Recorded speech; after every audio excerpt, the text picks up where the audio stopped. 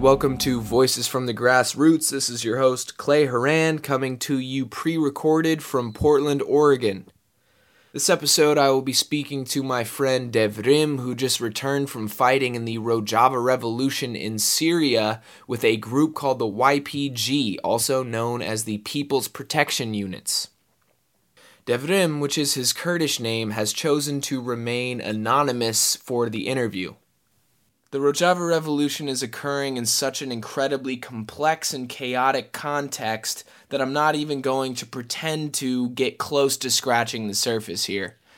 But I will try to clarify who the YPG is by giving a brief history of how they came to be and what they are fighting for. So I talked to Devrim about a year ago, and he told me he was going to fight in Syria for the Kurds, who were at the time a people in a conflict that I knew very little about. Devrim ended up passing me some pamphlets written by Abdullah Öcalan, one of the founders of the Kurdistan Workers' Party, also known as the PKK. Öcalan is one of the intellectual fathers of the Rojava Revolution and is currently isolated in a small prison off of the coast of Turkey in which he is the sole prisoner. Öcalan's writings were informed in large part by American environmental and political philosopher Murray Bookchin. The Kurds call Öcalan Apo, meaning uncle, and refer to his philosophy as Apoism. So if you're an American and you jive with Öcalan's philosophy, you can call yourself an uncleist. Öcalan's image, in which he appears to be a very huggable, burly guy, is everywhere among Rojava revolutionaries, and there is a Stalin-esque cult of personality surrounding him. He even has a giant mustache like Stalin, begging the question, why do these will-to-power figures tend to have bold mustaches? Shout out to Friedrich Nietzsche's mustache, by the way. Öcalan was locked up after a botched attempt by Greek authorities to find him asylum in their Kenyan embassy.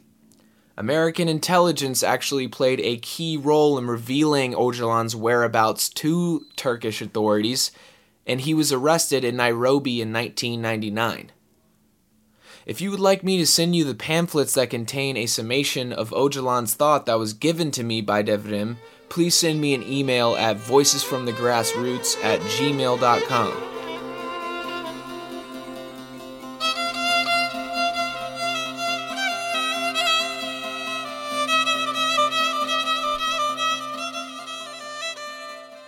The PKK was involved in conflicts in the 90s that resulted in an estimated 30 to 40,000 dead, according to the New York Times, in a region enveloped by perpetual warfare in a seemingly infinitely complex web of historical, ethnic, geographic, and geopolitical factors. The PKK is considered a terrorist organization by NATO, which includes the United States, the European Union, and Turkey.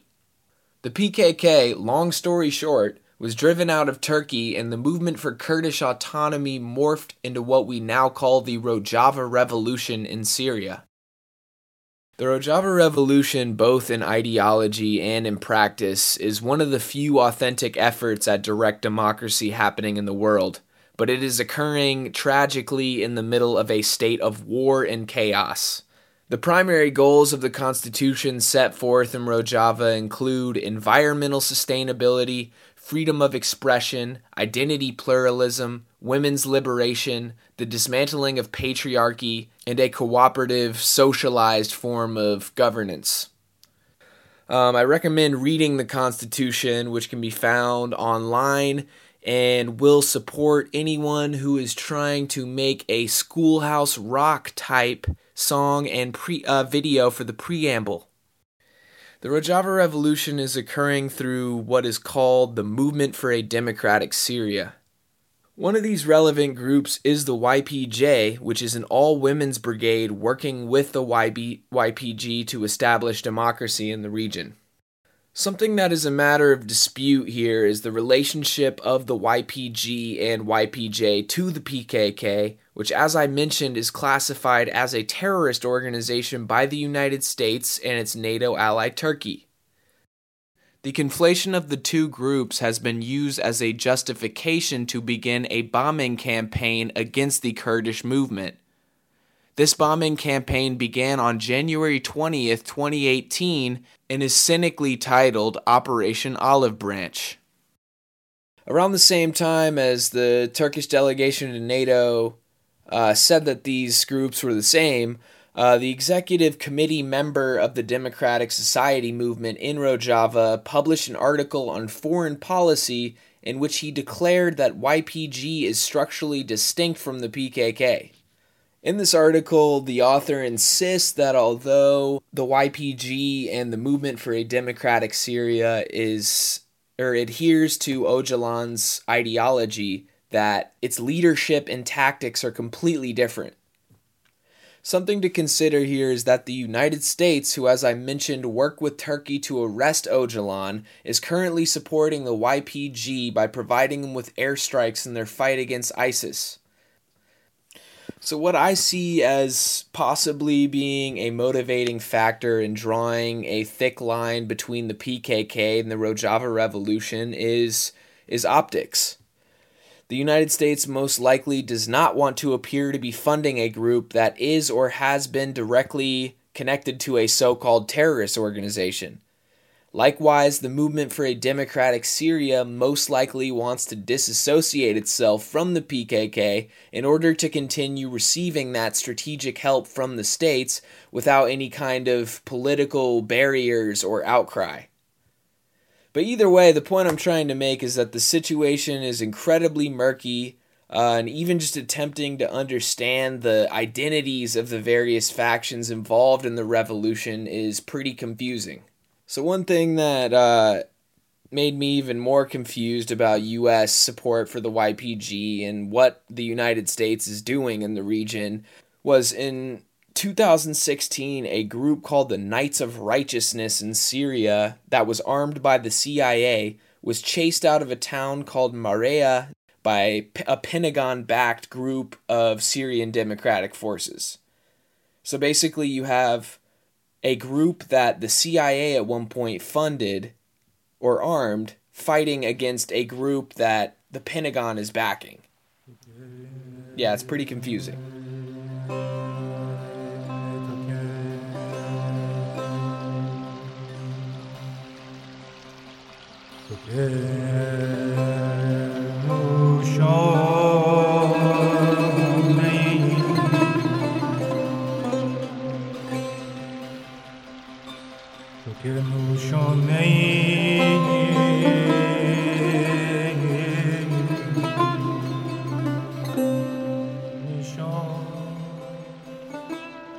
The focus of this interview is the way in which the ideals embodied by the Kurdish movement in Syria are weathering a state of war and chaos.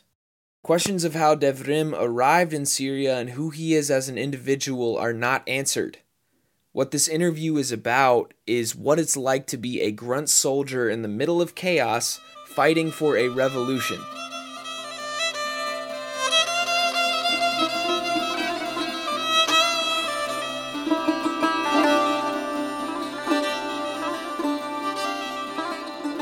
So Devrim, you just returned from fighting in the Kurdish revolution in Syria and Iraq. My first question for you, where I want to start, is what group were you fighting for, and I guess what were you fighting for? What kind of values or ideals motivated you to go and volunteer and fight in the region?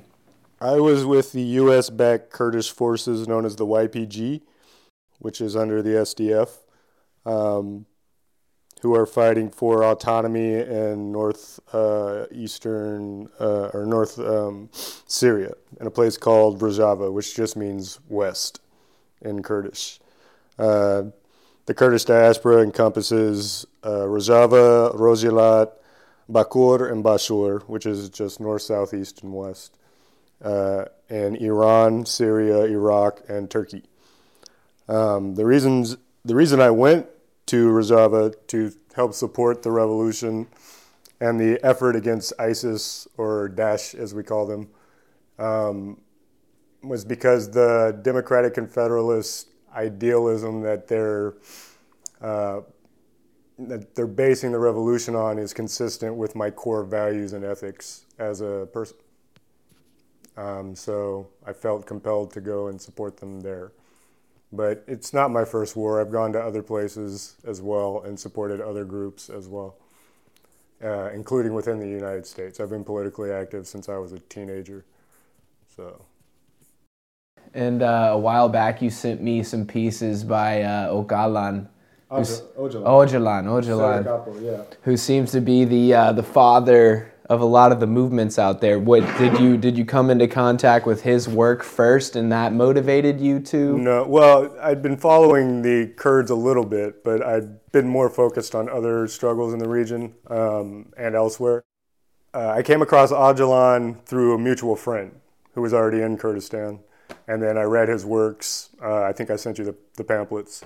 Yeah. That's just it's a small piece of his works, but the more I read of him, I don't agree with everything he says, but I agreed with enough of it that I got hooked into it, and the more I read, the more interested I became in seeing what these ideas look like in practice on the ground in Syria and northern Iraq, but it's mostly Syria for Öcalan and Turkey. So there's these pretty lofty ideals that guide the revolution. Sure. What kind of tensions did you see out there between the theory and the practice? Okay, so the democratic confederalism the revolution itself is based on ending patriarchy, ending man's domination over women. Now, we're living that they're trying to do that in a region that is 4,000 or 5,000 years, probably longer, been dominated by patriarchy in a way that it hasn't been. The United States, for instance, or Europe has moved past a lot of those things. Not all of them. Patriarchy is still firmly in place in the West, but women are still property in these countries, in many of these countries. They still marry 11-year-old girls off to old men. They are literally property. So they're trying to undo that. And that's going to take time. So when you say, what did you see in practicality? You see small pushes against that and small bubbles of progress, but it's very slow going. So they've outlawed child marriage, for instance. The YPG and the whole area have said, we're not going to do that anymore. And yet, but in the villages, how do you enforce that? And especially when you're coming from a culture where that's all they've known for literally thousands of years. You can't just undo that overnight. So you do see these things. You see these communes pop up that are trying to implement these ideals. And you see these politicians come up and these leaders come up. But they're up against 5,000 years of patriarchy. So it's slow going. So you do see it happening, but it's not as prolific as you'd like to see. It's just very slow going. They don't pay feminism lip service. They're like, here's your rifle, go out and demand your freedom. And that's very real. The YPJ are an all-female militia. And if you cross a line with them, they can legally take care of you whichever way they deem necessary. Within the villages and the communities, they have government system, like town hall type government systems where they reach these consensuses. And these things are happening. But like I said, it's just very slow going. Plus, this is underneath the war itself, and war dominates everything. So you may have these ideals about how you want to run your culture and your society and your economy. You can't really do that if you're getting bombed, and you can't really do that if militias are coming into your village and burning you out of there and kidnapping your children or something like this, right? I'm just straight up massacring you. Because war dominates everything, you have to address that first. And some of those ideals get lost in that practicality. You have to deal with the threat, right? So there's that as well. It's a mess, basically, is what I'm saying. It's not this one cohesive drive where there's a yardstick and it's being measured that way and it's great and it's all moving forward, because it's not. And it would be disingenuous to say it is, although some people say it is. That's not what I saw. But you can't expect it to be that way. Anybody who expects that is deluding themselves. Anybody under those kind of threats, economically as well, remember Syria is under economic embargo. These are some of the poorest people in the world. They have nothing. To expect all these ideals to flourish there automatically is just ridiculous. It's going to take a lot of time, is what I'm saying. They're taking real steps in the right direction. It's just not, you haven't seen it come to fruition yet. Yeah, so you have these deeply rooted cultural problems that you guys are fighting against, and Sure. It seems interesting that in the philosophy that I've read that these groups that you were working with are trying to espouse, it's anti-coercion and it's anti-state and anti-hierarchy. Yes. So it seems like when you have all these deeply rooted cultural things, how are you supposed to change that without some kind of coercive force? Or right. And how do you run a war without hierarchy? You know, you can't have 9 people shouting orders when you're under fire. Everybody's going to die. Somebody has to fucking be the leader.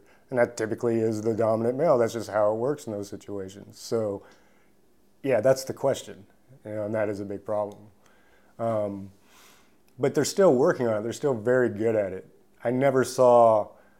I saw women being respected out there in a way they're not respected here, for instance.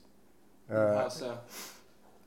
Nobody in their right mind would go up to a YPJ fighter and say, "Nice tits." You know what I'm saying? She'll shoot you in the fucking face. Like, they're serious about that. We had an international who showed one of the YPJ fighters porn on his phone, and she almost shot him, and she would have totally been in the right to do so.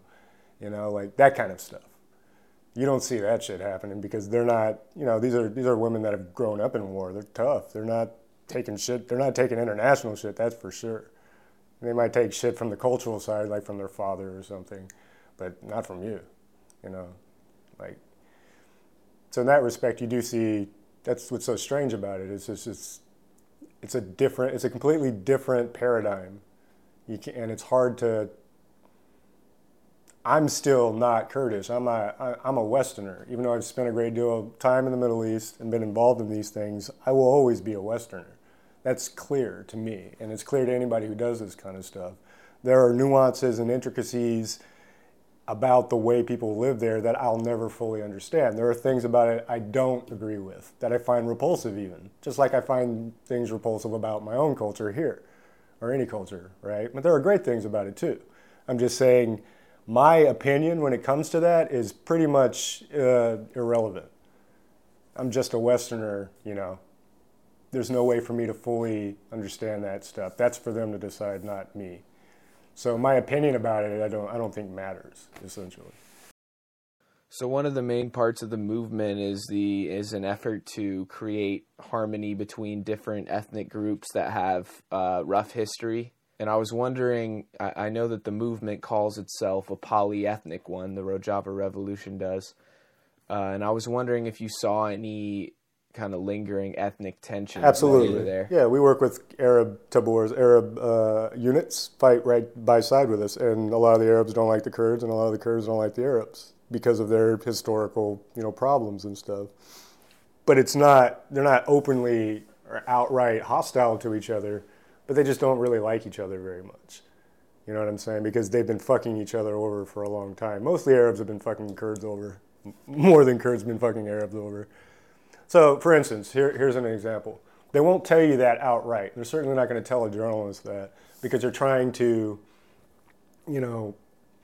tell the world that what their experiment there is working. But there's still a lot of problems. I'm not saying it's not working. I'm just saying they're working through these problems, and these are very, very old, very, very deep problems.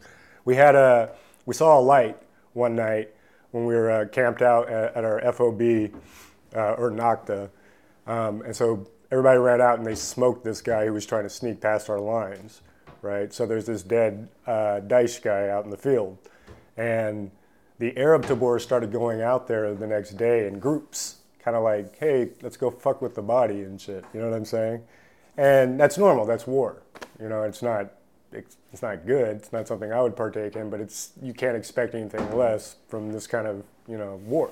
And eventually this Kurdish dude comes up and he asks us, why are these groups going out there? And we're like, well, we wasted some guy out there and they're like, taking tours basically. I don't know what they're doing, but they're fucking with the body. And he's like, unacceptable. And so we went out and we buried him and gave him proper rights.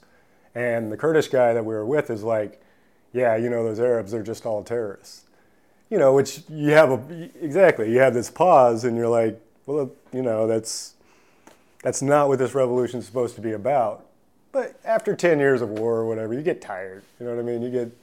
The ideals kind of fade away and you're hungry and tired and miserable all the time. How do you expect people in those conditions to always uphold their values, So what I'm trying to say is that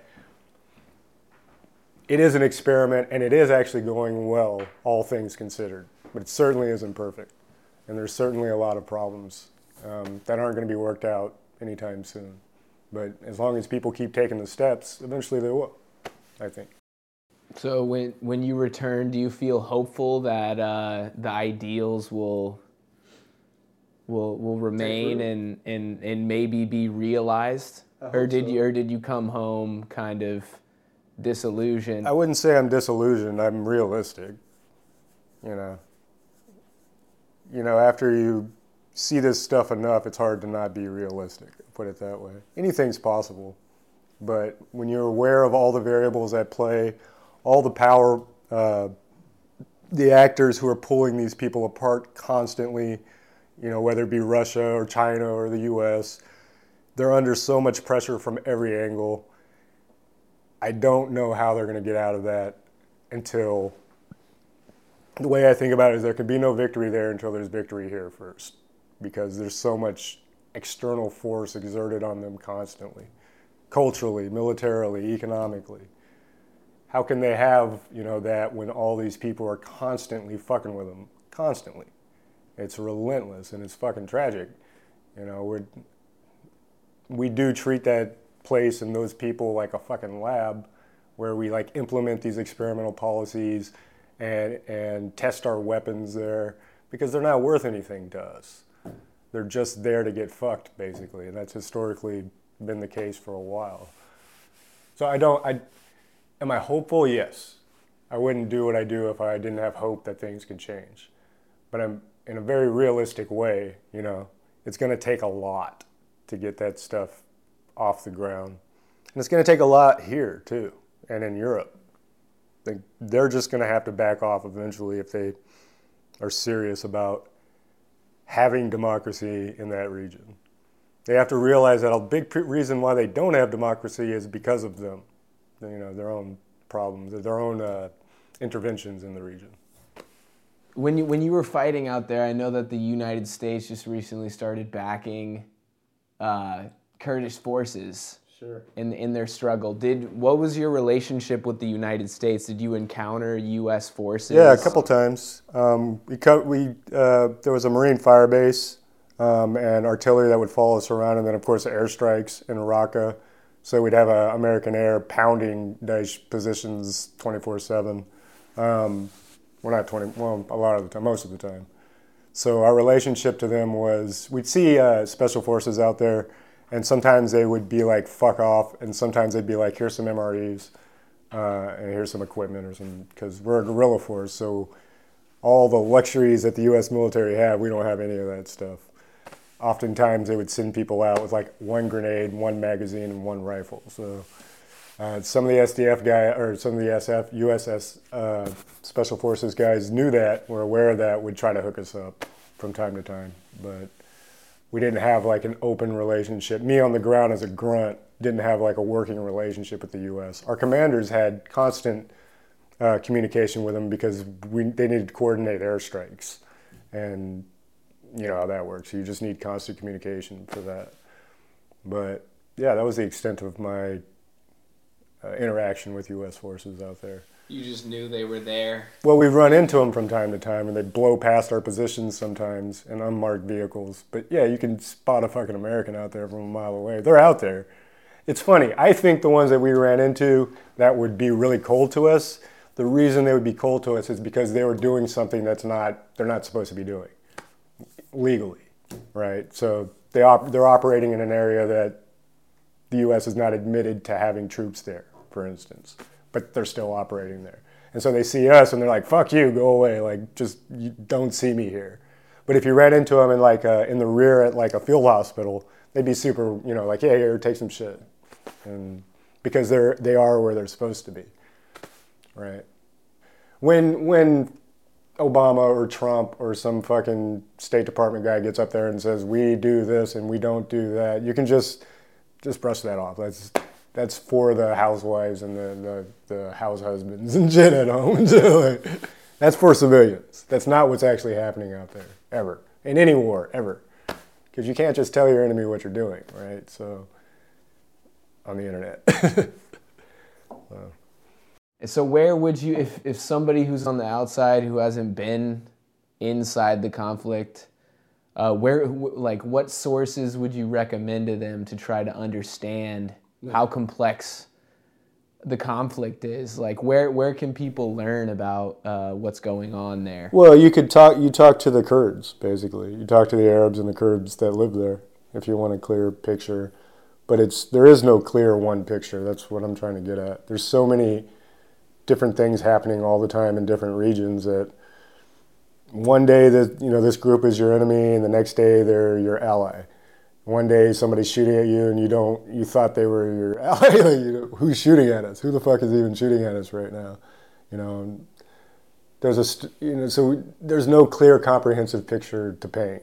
It's not World War II where here are your lines and here's the bad guys and here's the good guys and like you go out and it's like, this is asymmetrical war in a region that's been fucking torn apart by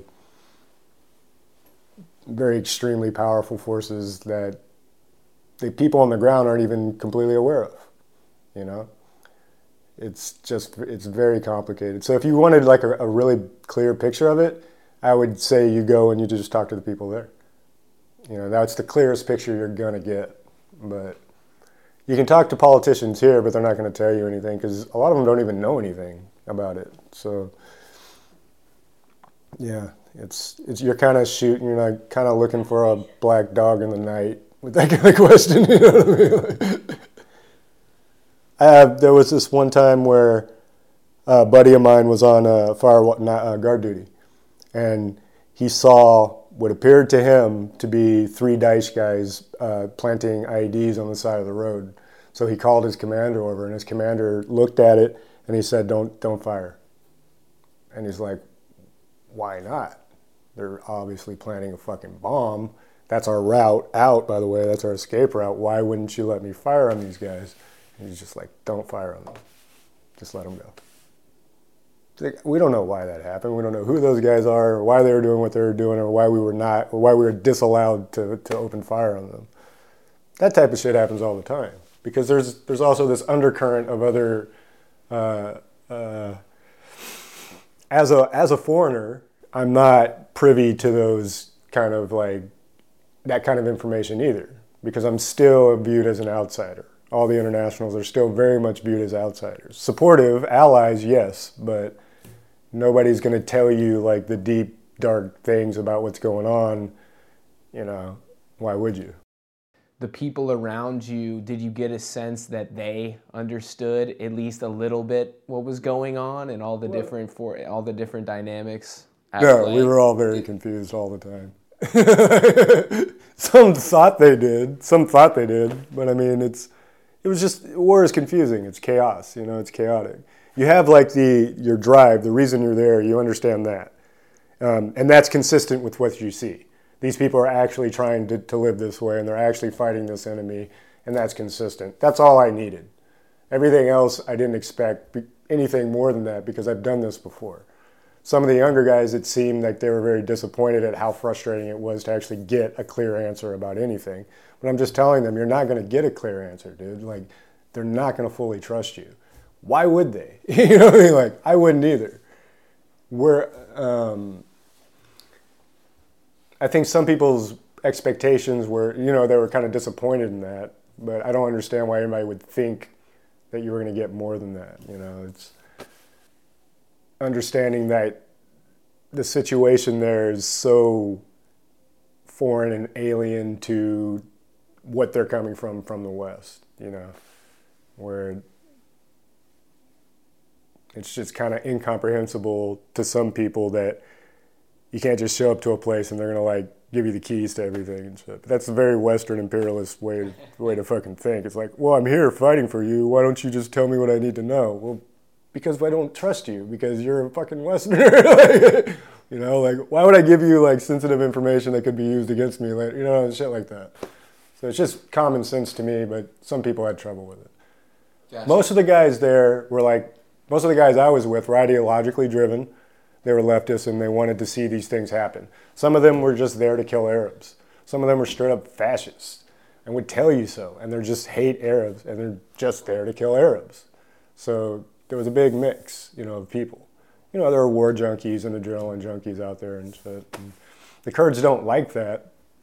But if you're a good fighter, why would you not take that guy and let him fight for you, you know? Yeah, that kind of thing attracts all types of characters. What kind of Americans did you see out there? They were great. Well, there was one that was kind of weird, but like the ones I was with were fucking great. Yeah, man. All the internationals train together, but we go to different tabors, different platoons. And I was with an American for a long time. He was fucking awesome. He was there. We were very much aligned politically. You know, he was a stand-up guy. We were there to, you know, fight for what we felt we believed in.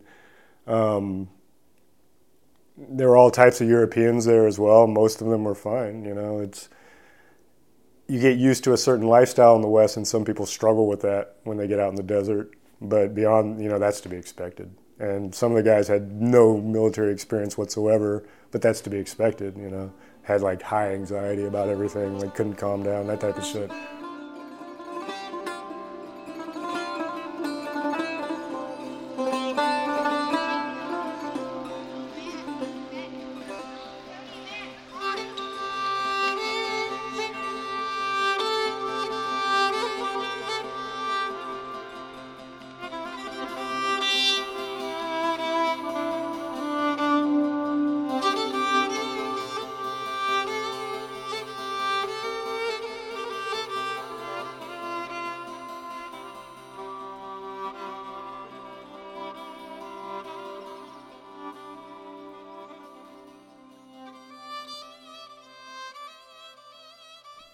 So you sent me a photo of you in Raqqa shortly after Syrian Democratic Forces took the city back in late October, early November 2017. And Raqqa was one of ISIS's or Daesh's main strongholds in the region and was the so-called capital of the Islamic State. I was wondering if that was the YPG's primary objective while you were out there with them. I got there at the tail end of Raqqa. The primary objective was to defeat ISIS. That's the primary objective, and to defend the revolution from anybody who might threaten it. So I was there in Raqqa when Daesh finally surrendered and we recaptured the city. From there, we went into the desert and we chased ISIS into the desert after that. So we just, in the desert and around Deir ez-Zor, we were assaulting these little villages in a string, basically, and just recapturing these villages from Daesh. But these were Arab lands; they weren't Kurdish lands. And the idea is that we need to, you know, root out the problem, which is ISIS at the moment. But these are still Arab lands that we're taking, and that was another contradiction that I had trouble with, because this was a land grab. I was part of the land grab. Raqqa is an Arab city. These are Arab lands we're taking, but we're a Kurdish militia. Okay, this is a problem. Is this a land grab? Is this like a power play? Are they going to use these lands as tokens to trade with when ISIS is finally defeated? Or are they just going to hand them back to the Arabs because that would be aligned with your ideology? You know, so I had conflict about that. We had prisoner-taking operations where we would go into these what were essentially refugee camps and arrest these Gundi Daesh, or these country, you know, who we suspected to be of being Daesh. Were they? I don't know. There's no way for me to know that. I just have to trust that, you know, the commands that are coming down have like legitimate information or acting ethically as we go in and terrify children and take their fathers and, you know, lock them up in our fucking APCs and drive away with them and shit. There were times where I felt like a cop. You know, it was very disconcerting in that regard, because I went to defend people and defend families. I thought I'd be sitting at a post defending an area, not taking land. But that's what I'm doing. But, I'm not saying it's wrong, but because you have to defeat the enemy where they're at, right? But what are the Kurds going to do with that area when it is done? Are they going to leave? Are they going to keep it? Are they going to be conquerors? Or are they going to be what Öcalan wants them to be, I'm curious to hear how you and others were grappling with the idea that civilians and innocents were dying in this conflict. And I'm wondering whether you were thinking yourself or having the conversation with others about whether the ends justify the means. We thought about that every day because we were seeing things that contradicted what we thought to be the ethical thing. But also understanding that you can't go into a war imagining that it's going to be ethical, because war itself is unethical. The problem here, and the goal should be to not fight these wars. It's a disease, and there's nothing good that comes out of it. And anybody who tells you different either has a fucking screw loose or doesn't know what they're talking about. I got into this conversation at a bar with a guy who was telling me about his army buddy who served in Iraq, and he was asking me about my experiences, and he was very he wasn't happy with my responses for some reason. He was drunk, but he started saying, well, he was saying that it's badass. Going and fighting is badass, and he kept saying badass and shit, and I was like, yeah, dude, because it's not in your fucking home. You might, if you're of that mentality, then you can join the army, you can go to someone's home, fuck their shit up, and come home to your nice fucking prissy life. But your family isn't dead, and your house isn't burnt down. You know what I mean? So fuck you. I can't stand that shit. It is exciting. It's the most exciting shit you can probably experience. But that shouldn't be more important than other people's right to a fucking life, It's murder at the end of the day. It's homicide. It's fucking chaos. It's destruction. And nothing good comes out of it except, some warlords get rich. And I mean that from the U.S. side. U.S. warlords get rich. Weapons manufacturers get rich. Politicians get their policies passed, whatever. People on the ground always lose. Everybody down there loses. And the goal should be to end that. So yeah, Daesh is a problem, you have to get rid of them and shit, but they're a symptom of the real problem, not the real problem itself. A lot of Americans have this idea about war and they watch too many movies or they got beat up as a kid or something. I don't fucking know. But anybody who tells you that war is a good thing in any regard is full of shit, in my opinion. There's nothing, a lot of courageous things happen in war, but it's minuscule compared to the damage that's done. The people that profit from war, the people that push it, should be the real enemy, not these fucking poor people who have nothing and can't read.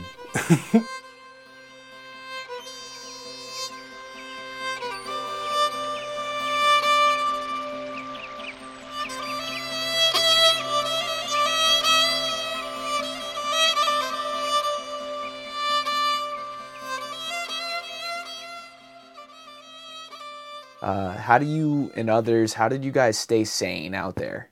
How did you keep a level head? Your sense of humor is all you got. That's the only thing if you're not laughing, you're fucked. I watch my guys. I spent most of my time just trying to keep myself and my guys safe and alive.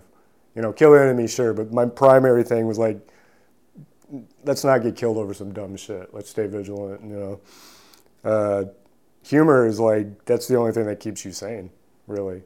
And if I saw someone in my group that was starting to lose their humor, that's like a red flag, because you get depressed out there really fast. And because you can be killed at any time or forced to kill at any time, because these horrible things are always happening, you have to laugh about it because it's just so goddamn fucking, overwhelming and stressful. We were ambushed, right? It all happens so fucking fast. You don't have time to feel it in the moment. You just use your training and you react, And several times these things would happen, and then it wasn't until after that it hit you what actually happened and shit. There are dead people now, and I could have been killed, and my friends could have been killed. What the fuck just happened? what the fuck is going on, right? It's just too much, right? And you realize you automatically go into survival mode, which is your brain just kind of compresses everything and puts it away, right? And you just have to laugh at it. You just have to keep laughing at it to keep your spirit up, just to keep your psychology, good and your morale up so that you can, when you're attacked again, you don't just fall apart and you're able to respond. It's survival at that point. And humor is essential for most people, not everybody. They're different personalities and shit, but for me it is. Yeah. Were there like therapists and shit out there? Fuck no, dude, are you kidding? No, dude. We went to a martyr funeral once where they're burying several dead, and my commander looks at me and goes, "Kurds never cry." Well, that's the attitude. There's certainly no therapists out there, walking around. Your buddies are your therapists. Your unit they're your therapists. You rely on them to keep you alive, and you keep them alive, and that's how it goes.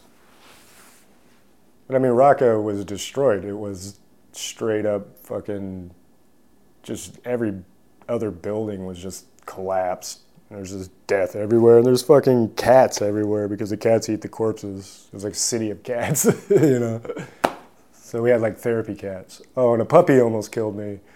I woke up to a puppy like chewing on my hand grenade, and I just had this thought about being killed by a puppy. So we kept the puppy. We took him to like three different villages. But yeah, so we had like therapy puppy to pet.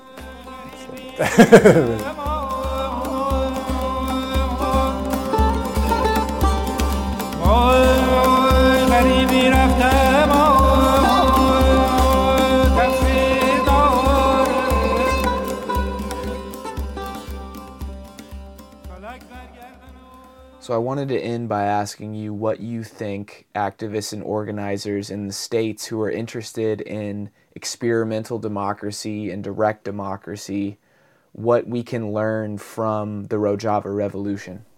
Commitment. That's the biggest thing. What they've accomplished because of their devotion and commitment to what they're trying to do, to each other and to what they're trying to do. Meaning, there's a lot of half-ass shit happening here in the States. And you can't fucking kill a dragon with a toothpick. So if you really want to change things, you have to commit your life to it. You have to devote everything you have to it. And that means not giving up a lot of the comforts that consumer capitalism offers. And it's a hard sell for anybody. Fucking most of the people I know in the Middle East want to come here and shit, so they can have that shit. Who wouldn't, right? But if you really want to change things, that's what you got to do. You got to devote yourself and commit yourself 100% to it. You got to give your life to it. That's what it takes to change shit. That's why things don't change here, because people aren't that committed yet. They will be, I think. But they're too comfortable here.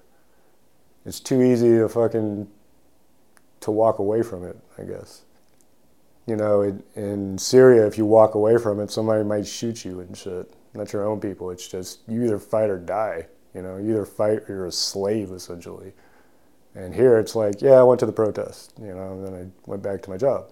And I have kids to feed, fuck you. I don't have an answer, is what I'm saying. I don't know what to tell people to inspire them or any wisdom to tell them, well, this is what we need to do in order to change things, because I don't fucking know.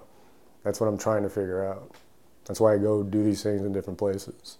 But what I learned in Syria, to answer your question, is that the devotion that they have to each other and to their cause is very inspiring. I think that's what it takes. They're just not gonna capitulate, and they're not gonna compromise these things. They believe in what they're doing.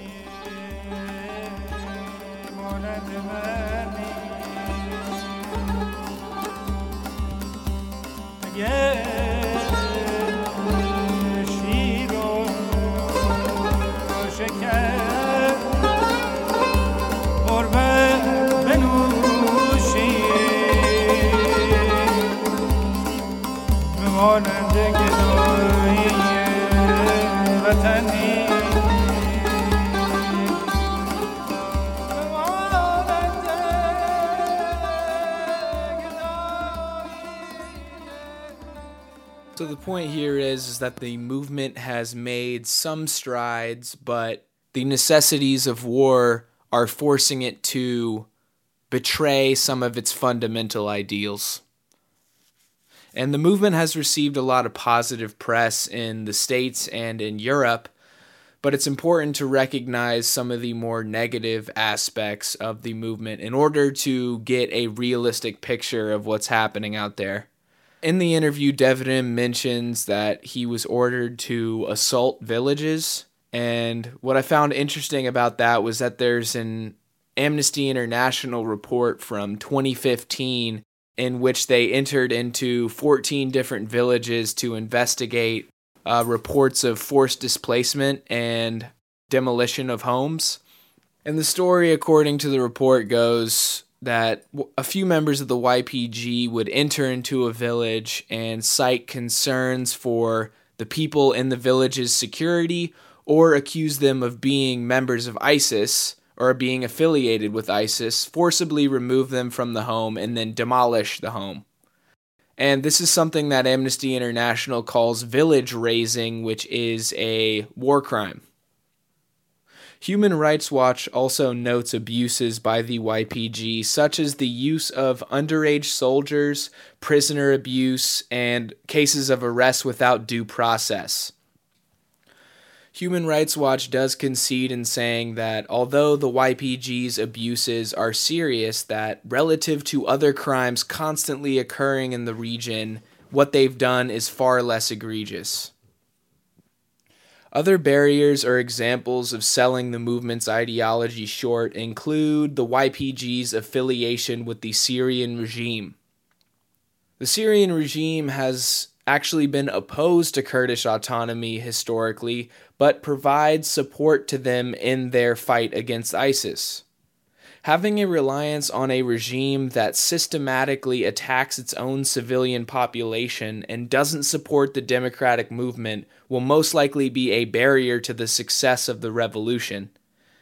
If you would like more information about the barriers that the movement faces, I have a variety of scholarly articles that I can send you that are really interesting. So if you would like some of those, please send me an email at voicesfromthegrassroots@gmail.com. Also, if you have any questions, please send me an email. And one thing we can all do to support the Rojava Revolution is to call our representatives and tell them to push back against Turkish bombing campaigns against the Kurds. Another thing you can do is call your representative and generally support peace in the Middle East. The intro track was produced by myself, and the song you hear throughout the episode is titled Variations on a Kurdish Theme, and it's by Turku, Nomads of the Silk Road. And that does it for this episode. Thank you for listening. This is Clay with Voices from the Grassroots signing out. Until next time.